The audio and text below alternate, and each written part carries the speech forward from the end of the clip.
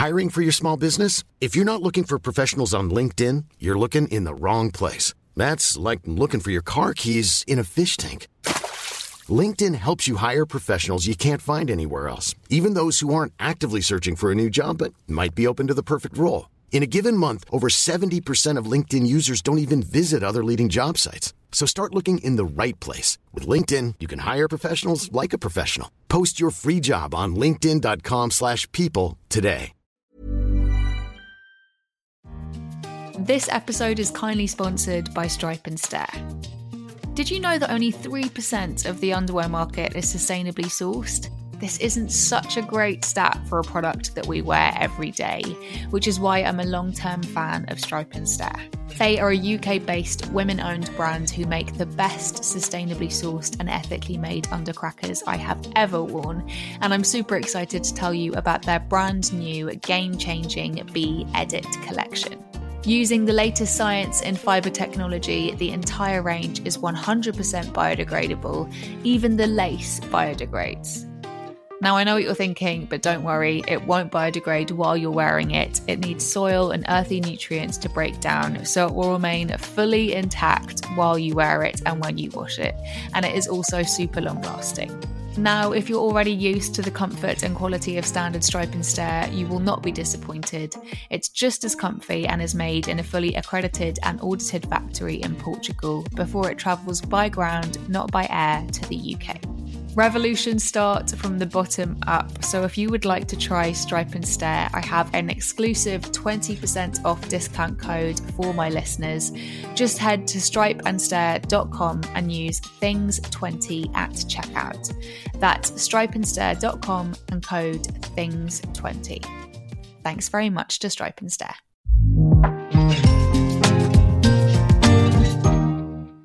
Welcome back to All the Small Things with me, Venetia. I hope you're doing well and thank you so much for being here. If you're new to this podcast, I really hope you enjoy this episode. And if you do, there are a plethora of other interviews for you to dive into. And I'm really, really proud of these conversations and I hope you enjoy them.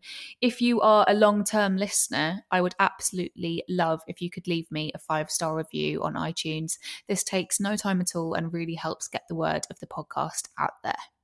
This is a very exciting episode. I am chatting to Vanessa Nakate, who is a climate activist from Uganda. She was the first Fridays for Future climate activist in her country and founder of the Rise Up climate movement, which helps to amplify the voices of activists from Africa. Her brand new book, A Bigger Picture, is part of her fight to bring frontline voices to the front page. When it comes to speaking or writing about climate breakdown, voices and stories of people of colour and from the global south are often omitted, even though these communities often contribute the least to the problem and suffer its consequences the most. Vanessa shows that without addressing this important gap, without highlighting the real and immediate danger communities like hers and so many others face, we have no hope of making progress in the race to save our planet. In A Bigger Picture, she traces the links between the climate crisis and anti-racism, feminism, education, economics, and even extremist radicalization, as well as telling the inspiring personal story of how she found her voice, and she shows readers that no matter your age, location, or skin color, you can be an effective activist. I think you'll be able to hear it in the episode, but I really did adore chatting to Vanessa. We had a lot of fun and I am just so in awe of her work and also very appreciative of the burden that she's carrying at the moment in the run-up to COP26 and in this time that we're all living in. So I really hope you enjoy this episode. Here is Vanessa Nakate on All the Small Things. Vanessa, I am so excited to have you on the show today. I absolutely adored your book. It is so wonderful and I'm really looking forward to chatting with you about it. But let us start as we always do. I would love to hear if you have any kind of rituals or practices that you like to do when you wake up in the morning to kind of ease you into the day. Thank you so much. I'm happy to be here with you and to speak with you. Some of the things that I love to do when I wake up to help me just really focus and be calm throughout the whole day and feel safe or protected. I love to pray a lot. I also love reading the Bible in the morning and meditating on the Word of God. It just helps me go through the day and the weeks and the months and the years. Yeah.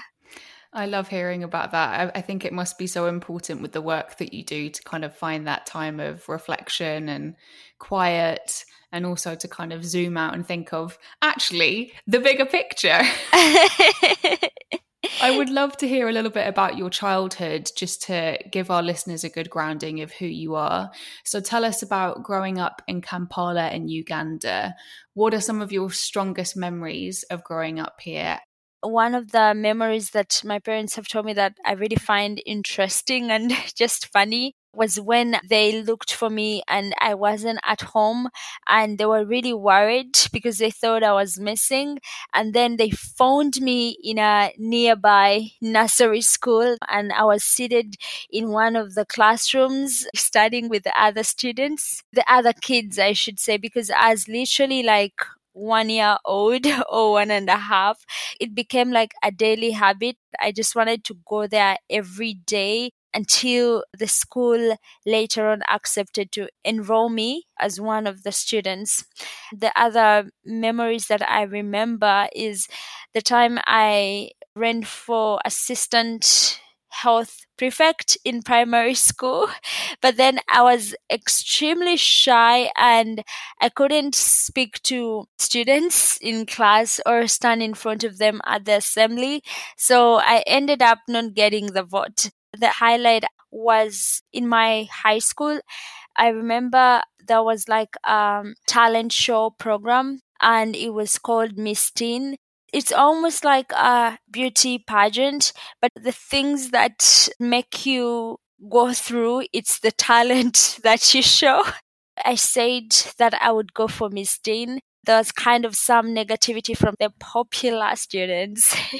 Yeah, the cool ones at school, saying that, I won't make it and I should make sure I don't embarrass the school. But then I just felt it in my heart that I could do it. I had no idea what talent I would do. And I remember I was at the stage thinking, should I say singing? Should I say dancing? And then I remember I used to love watching fashion shows a lot. The models would walk like in that straight line and showcasing the clothes. And I decided I would give that as a talent. And I was praying that it would be accepted as a talent. I remember being a second runner-up and just surprising everyone. And at that point, I felt really happy because I didn't let what other students were saying affect me. And I just went for something that I believed that I could do. I think listeners will agree you are exceptionally cool. And it's also great to hear about the levels of determination that you had at such a young age, because clearly that has transcended into your later life, which we are incredibly grateful for. Let us talk about your incredible new book, which is why we're chatting today, A Bigger Picture. I can't actually fathom how much information is in there. There's a lot of dense information that I think would usually be very difficult for people to potentially understand, but you've written it in such an accessible, concise way. So congratulations, because that's a huge achievement. But it's also just such a beautiful picture of Uganda, where you grew up, and this call to action that we all really, really need to engage with to prevent further climate breakdown. So thank you for your work. You should feel so proud. I hope you're feeling proud of yourself. Now, in it, you write about how you're surprised that you have ended up being a climate activist. So please, can you tell listeners a little bit about your journey to climate activism? Coming to my activism in 2018, I started to do research about the challenges that the people in my community were facing. And I remember finding out about the climate issues. It's not the first time I had seen floods, landslides, and droughts in my country, but I started to understand how serious the problem was. And at that point, I decided that I would do something for the people in my community. And I was thinking of volunteering to keeping the environment clean, cleaning a specific place or plastic collection. And in that time, I got to find out about the Fridays for Future climate strikes that was started by Greta. And I thought that was really a powerful, inspiring, and courageous way to demand for climate justice. So I decided that I would do the same in my country as well, to demand for climate justice and to also create awareness of the climate issues that were affecting my country at that time. So in the first week of January 2019, I held the very first climate strike. Wow, that's amazing to hear. And tell us a little bit about how in Uganda, being a climate activist is quite different to being a climate activist in somewhere like the UK. What's the kind of reaction to being a climate activist in Uganda, and what are the kind of, I guess, risks involved? I think it's not just even being a climate activist. I think it's being an activist in general.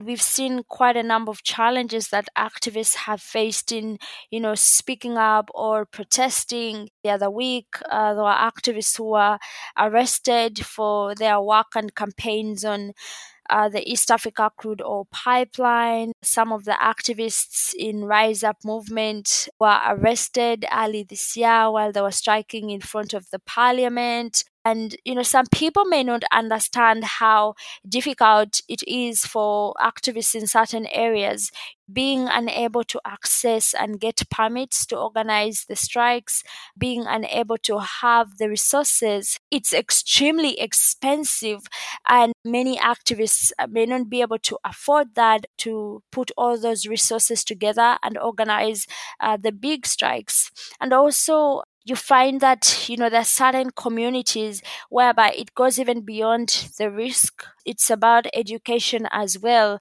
I've been asked sometimes why we don't walk out of school, and people just don't really understand that activism will come, in different ways, and it will still remain activism. Many students understand the hard work that their parents put in to ensure that they go to school, to ensure that they stay in school, and to ensure that they finish school. Not every child has that opportunity to go to school. When students have this opportunity, they will hold onto it and ensure that they don't lose it, either through being suspended or through being expelled.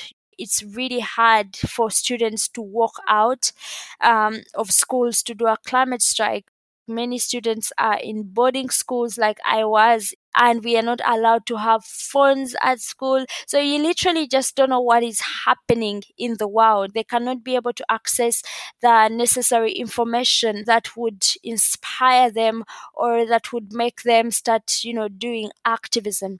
Even the time of the pandemic, we saw, that being one of the challenges. How we used to do our climate strikes, many times you would go to schools and, speak to the principals of the schools and then organize the strikes within the schools and speak and educate the students. But when the pandemic started, schools were closed. And like I've said, many students are not allowed to have phones. So we had that challenge of access, to phones or access to the internet. So there's really a challenge in coordinating and ensuring that those students' voices were still being listened to during the pandemic. Those are like some of the things that really make our strikes or our activism different from what we see in Europe or in the UK. Thank you for providing that perspective. I think it's so important for us to think about, we take something like the internet or access to a mobile phone so for granted.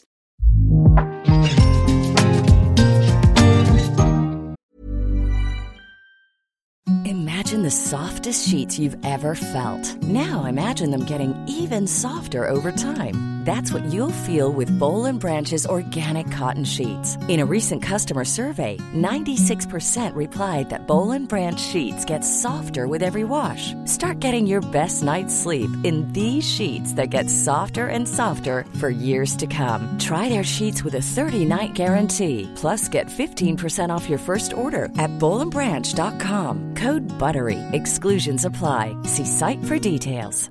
Burrow's furniture is built for the way you live. From ensuring easy assembly and disassembly to honoring highly requested new colors for their award-winning seating, they always have their customers in mind. Their modular seating is made out of durable materials to last and grow with you. And with Burrow, you always get fast, free shipping. Get up to 60% off during Burrow's Memorial Day sale at burrow.com/ACAST. That's burrow.com/ACAST. burrow.com/ACAST.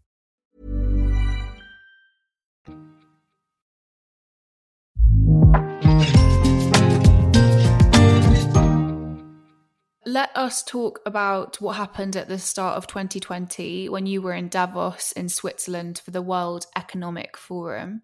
You were standing alongside 4 other climate activists, all of whom were white. Please, can you tell us what happened during this time that led you to go viral and ultimately write this book? That was in January. I got an invitation from the Arctic Base Camp to go to Davos, and this is the same time the World Economic Forum was taking place. So I got to meet a number of activists from different parts of the world at this press conference. I was extremely happy because I felt like this would be a way to amplify some of the things that I've been talking about. One of the things that I remember, emphasizing and talking about was the importance of listening to every activist and activists from different parts of the world, and how it was important to, tell their stories and amplify their stories. So later on, I see this article and picture. It's a picture of 4 activists, and I first thought that maybe in the sharing of the article, on social media, that was Twitter, it might have cropped it. So I went to read the article, and I was so surprised to see that it was actually the full picture that was shared, and I could just see a bit of my jacket in the picture. I decided to read through the article, and I saw an introduction of the activists who were at the press conference, and my name wasn't there. I saw some of the messages that were picked out from what activists were saying, but none of what I had said was there. So in that moment, I realized that I had been cropped out, and I remember at that point I just wanted to ask why. And I decided to do a quote retweet on that tweet asking why I had been cropped out, because I was sure that I was in the picture. So when I asked that question, I was so surprised to see a lot of support coming in from different people. It was really much needed, because it was a frustrating and heartbreaking moment for me to experience that.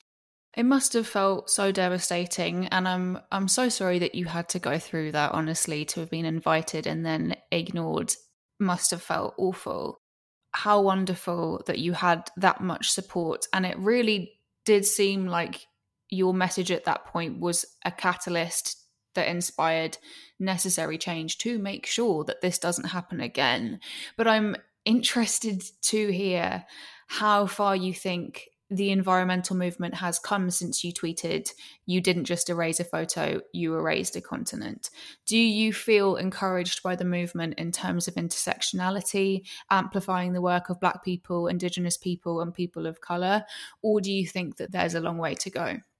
I think that we started to have these conversations. People are really talking about the intersections of, climate change and the other issues like race or like gender equality. But I still think we have quite a long way to go to ensure activists on the front lines of the climate crisis are amplified and they're platformed and their voices are listened to. I received very many requests to do interviews and events, and since I'm not able to do all that, I ask to give those interviews to another activist to tell their story. And many times I'm asked questions like, is that activist eloquent? Have they spoken before? They insist on wanting you to be a speaker or to be the one to be interviewed. Recently, I got some invitation to do an event, and I said I wouldn't be able to go, but another activist can be able to go and, be able to tell their story. And the organization told me they would get back to me that day after having a discussion. And I think it's now coming to a month. They're still having that discussion. And I think they just won't invite that activist, to speak or talk about the work that they're doing. Those are some of the loopholes I have seen in, inclusion or diversity, especially with organizations and the media. Yeah, thank you so much for sharing those examples. I agree with you. I think we've got a long, long way to go. But I do think that the more people who read your book, the closer we will get to being more intersectional. So we are seeing the undeniable impacts of climate change around the world, and they've been felt in Uganda for years. Rising temperatures, extreme flooding, food insecurity, deforestation are just some of the things that you speak about in your book and that you've mentioned in this podcast. The British colonized Uganda from 1894 to 1962, extracting and profiting from the country's resources. Now, the UK is hosting COP26 in Glasgow in November alongside Italy. What will you be asking Boris Johnson and other world leaders at the summit? I think that right now, one of the most important things is climate finance, especially for loss and damage that is already taking place in different communities. And I think leaders really need to understand that loss and damage is here with us now. People are already, losing things that they won't be able to recover. We cannot adapt to lost traditions. We cannot adapt to lost cultures. We cannot adapt to lost histories. We cannot adapt to extinction. We cannot adapt to starvation. Climate finance needs to be provided, and we need this finance in form of grants and not loans. More than 70% of this climate finance is in form of loan. The communities in the front lines of the climate crisis have to pay back this money to countries that are already extremely rich, that continue to fuel the climate crisis. This will make countries like mine move into poorer conditions for communities and, for people's livelihoods.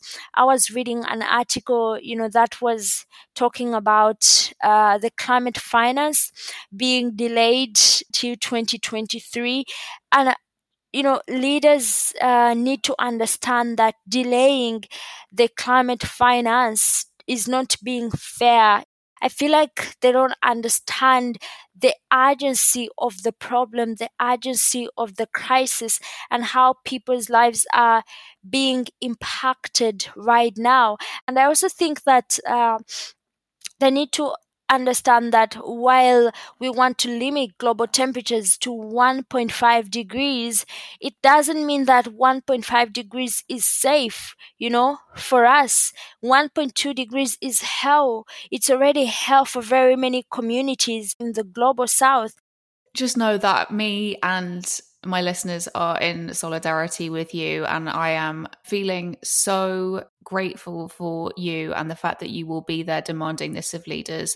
Shifting gears slightly, I absolutely loved the chapter in your book titled Speaking Out for Women and Girls, and learning how your two sisters, Joan and Claire, are activists as well on gender-based violence. Can you tell listeners a little bit more about why the climate crisis is a feminist issue and how, thanks to the work of Project Drawdown, centering women and girls could really help be a factor in saving our planet? The climate crisis disproportionately affects women and girls. In the existence of a crisis, the rights of very many women and girls are abused, or the inequalities that very many women and girls are already facing are only exacerbated, and the climate crisis is not an exception. in many communities, women and girls have a responsibility of, providing food, providing water for their families, collecting firewood for their families, especially in the rural areas. So in most cases, women are at the front lines when the disasters occur. They are the ones who have to work more when their farms are washed away because of the floods. They're the ones who have to walk long distances, when they cannot access water because of either contamination or drying up of water sources. They have to walk long distances, exposed to, getting sick, exposed to gender-based violence. Many girls face a risk of not going back to school as the climate disasters escalate. I remember reading an article, that was talking about climate child brides, and it explained how, or many communities, when they face the pressures of climate disasters and they're not able to take care of some of the costs that keep their children, for example, in school, it means that many of their children are going to drop out of school, especially the girls, because societies usually have a priority of boys staying in school. And then many girls are forced into early marriages when their families have lost everything to climate disasters. And this is because, as parents give up their children for marriage, they expect bride price to help them recover from some of these disasters that they experience. So these are partly some of the ways that women and girls are disproportionately affected by the climate crisis. There is way more ways they are impacted. And I think that this is something that doesn't just need a few minutes, to talk about. I really appreciate the work of Project Drawdown, which lists 100 things that we can do to reduce on greenhouse gas emissions. And ranked number 5 is education of girls and family planning. Educating girls and women empowerment is a powerful tool for tackling the climate crisis. This is a solution that will reduce already existing inequalities that many women and girls face. This is a solution that will help build resilience, of women and girls as they tackle the climate issues. And this doesn't just benefit the individuals, it benefits their families, it benefits their communities, it benefits the world at large. I mean, when more girls are in school and more women are empowered, it gives all of us a lifeline. And this is a solution that is going to reduce greenhouse gases all at the same time. And I think that this is one of the things that, people should start talking about, because it would be a really powerful tool to tackling the climate crisis. I know it's an absolutely huge topic, like you've mentioned, and it does deserve such a huge conversation and a million podcasts in its own right. But I am very, very grateful for such a fantastic answer, and something that is just so clear about everything that you say and everything that you write about and everything that truly we know we're just not paying attention to is how deeply connected we all are to each other and how deeply connected we all are to the planet. And if more people could realize that, the better the chance that we have, I think, and the more hopeful that we can feel. Vanessa, you work so hard in this fight in collaboration with others. I would really like to know how you relax and how you take time for yourself. To me, usually if I'm to say that I'm going to rest and relax, I would just need a bed and a room with a door so no one gets in, and possibly a blanket.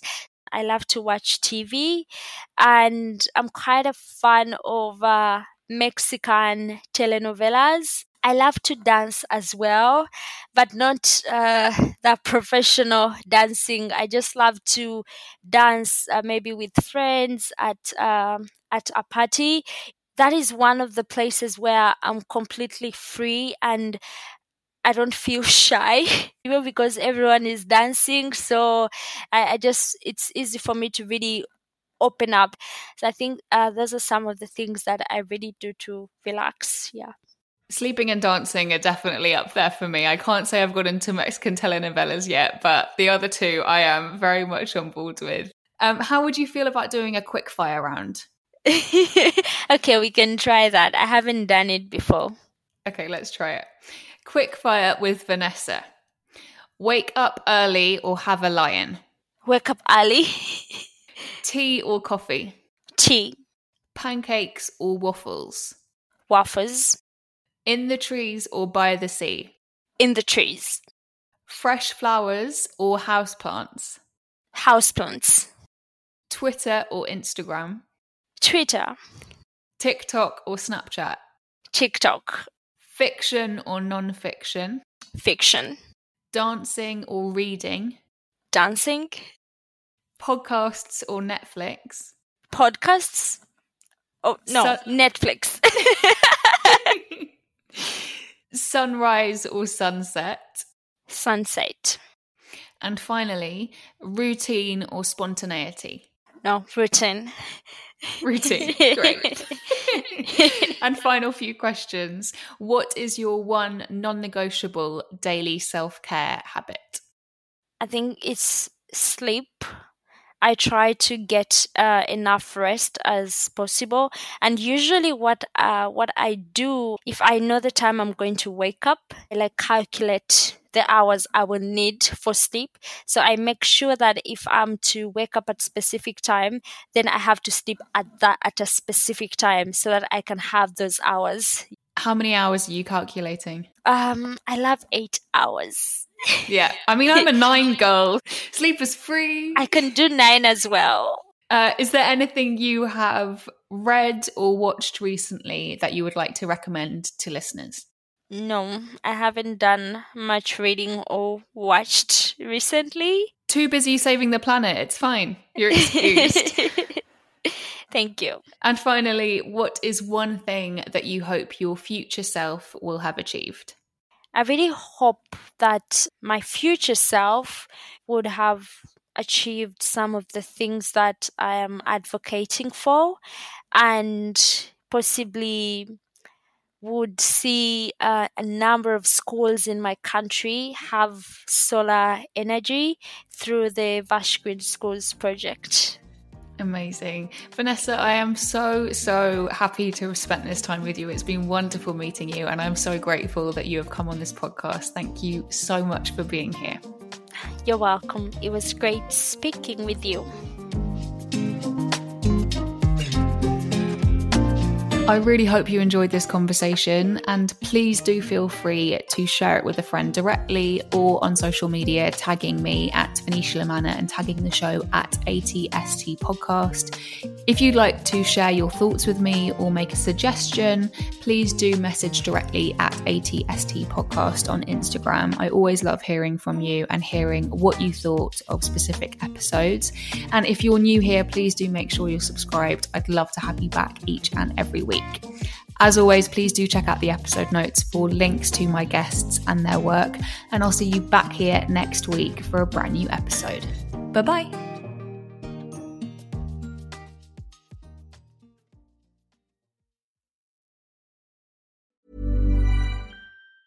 Mom deserves the best, and there's no better place to shop for Mother's Day than Whole Foods Market. They're your destination for unbeatable savings, from premium gifts to show-stopping flowers and irresistible desserts. Start by saving 33% with Prime on all body care and candles. Then get a 15-stem bunch of tulips for just $9.99 each with Prime. Round out Mom's menu with festive rosé, irresistible berry chantilly cake, and more special treats. Come celebrate Mother's Day at Whole Foods Market.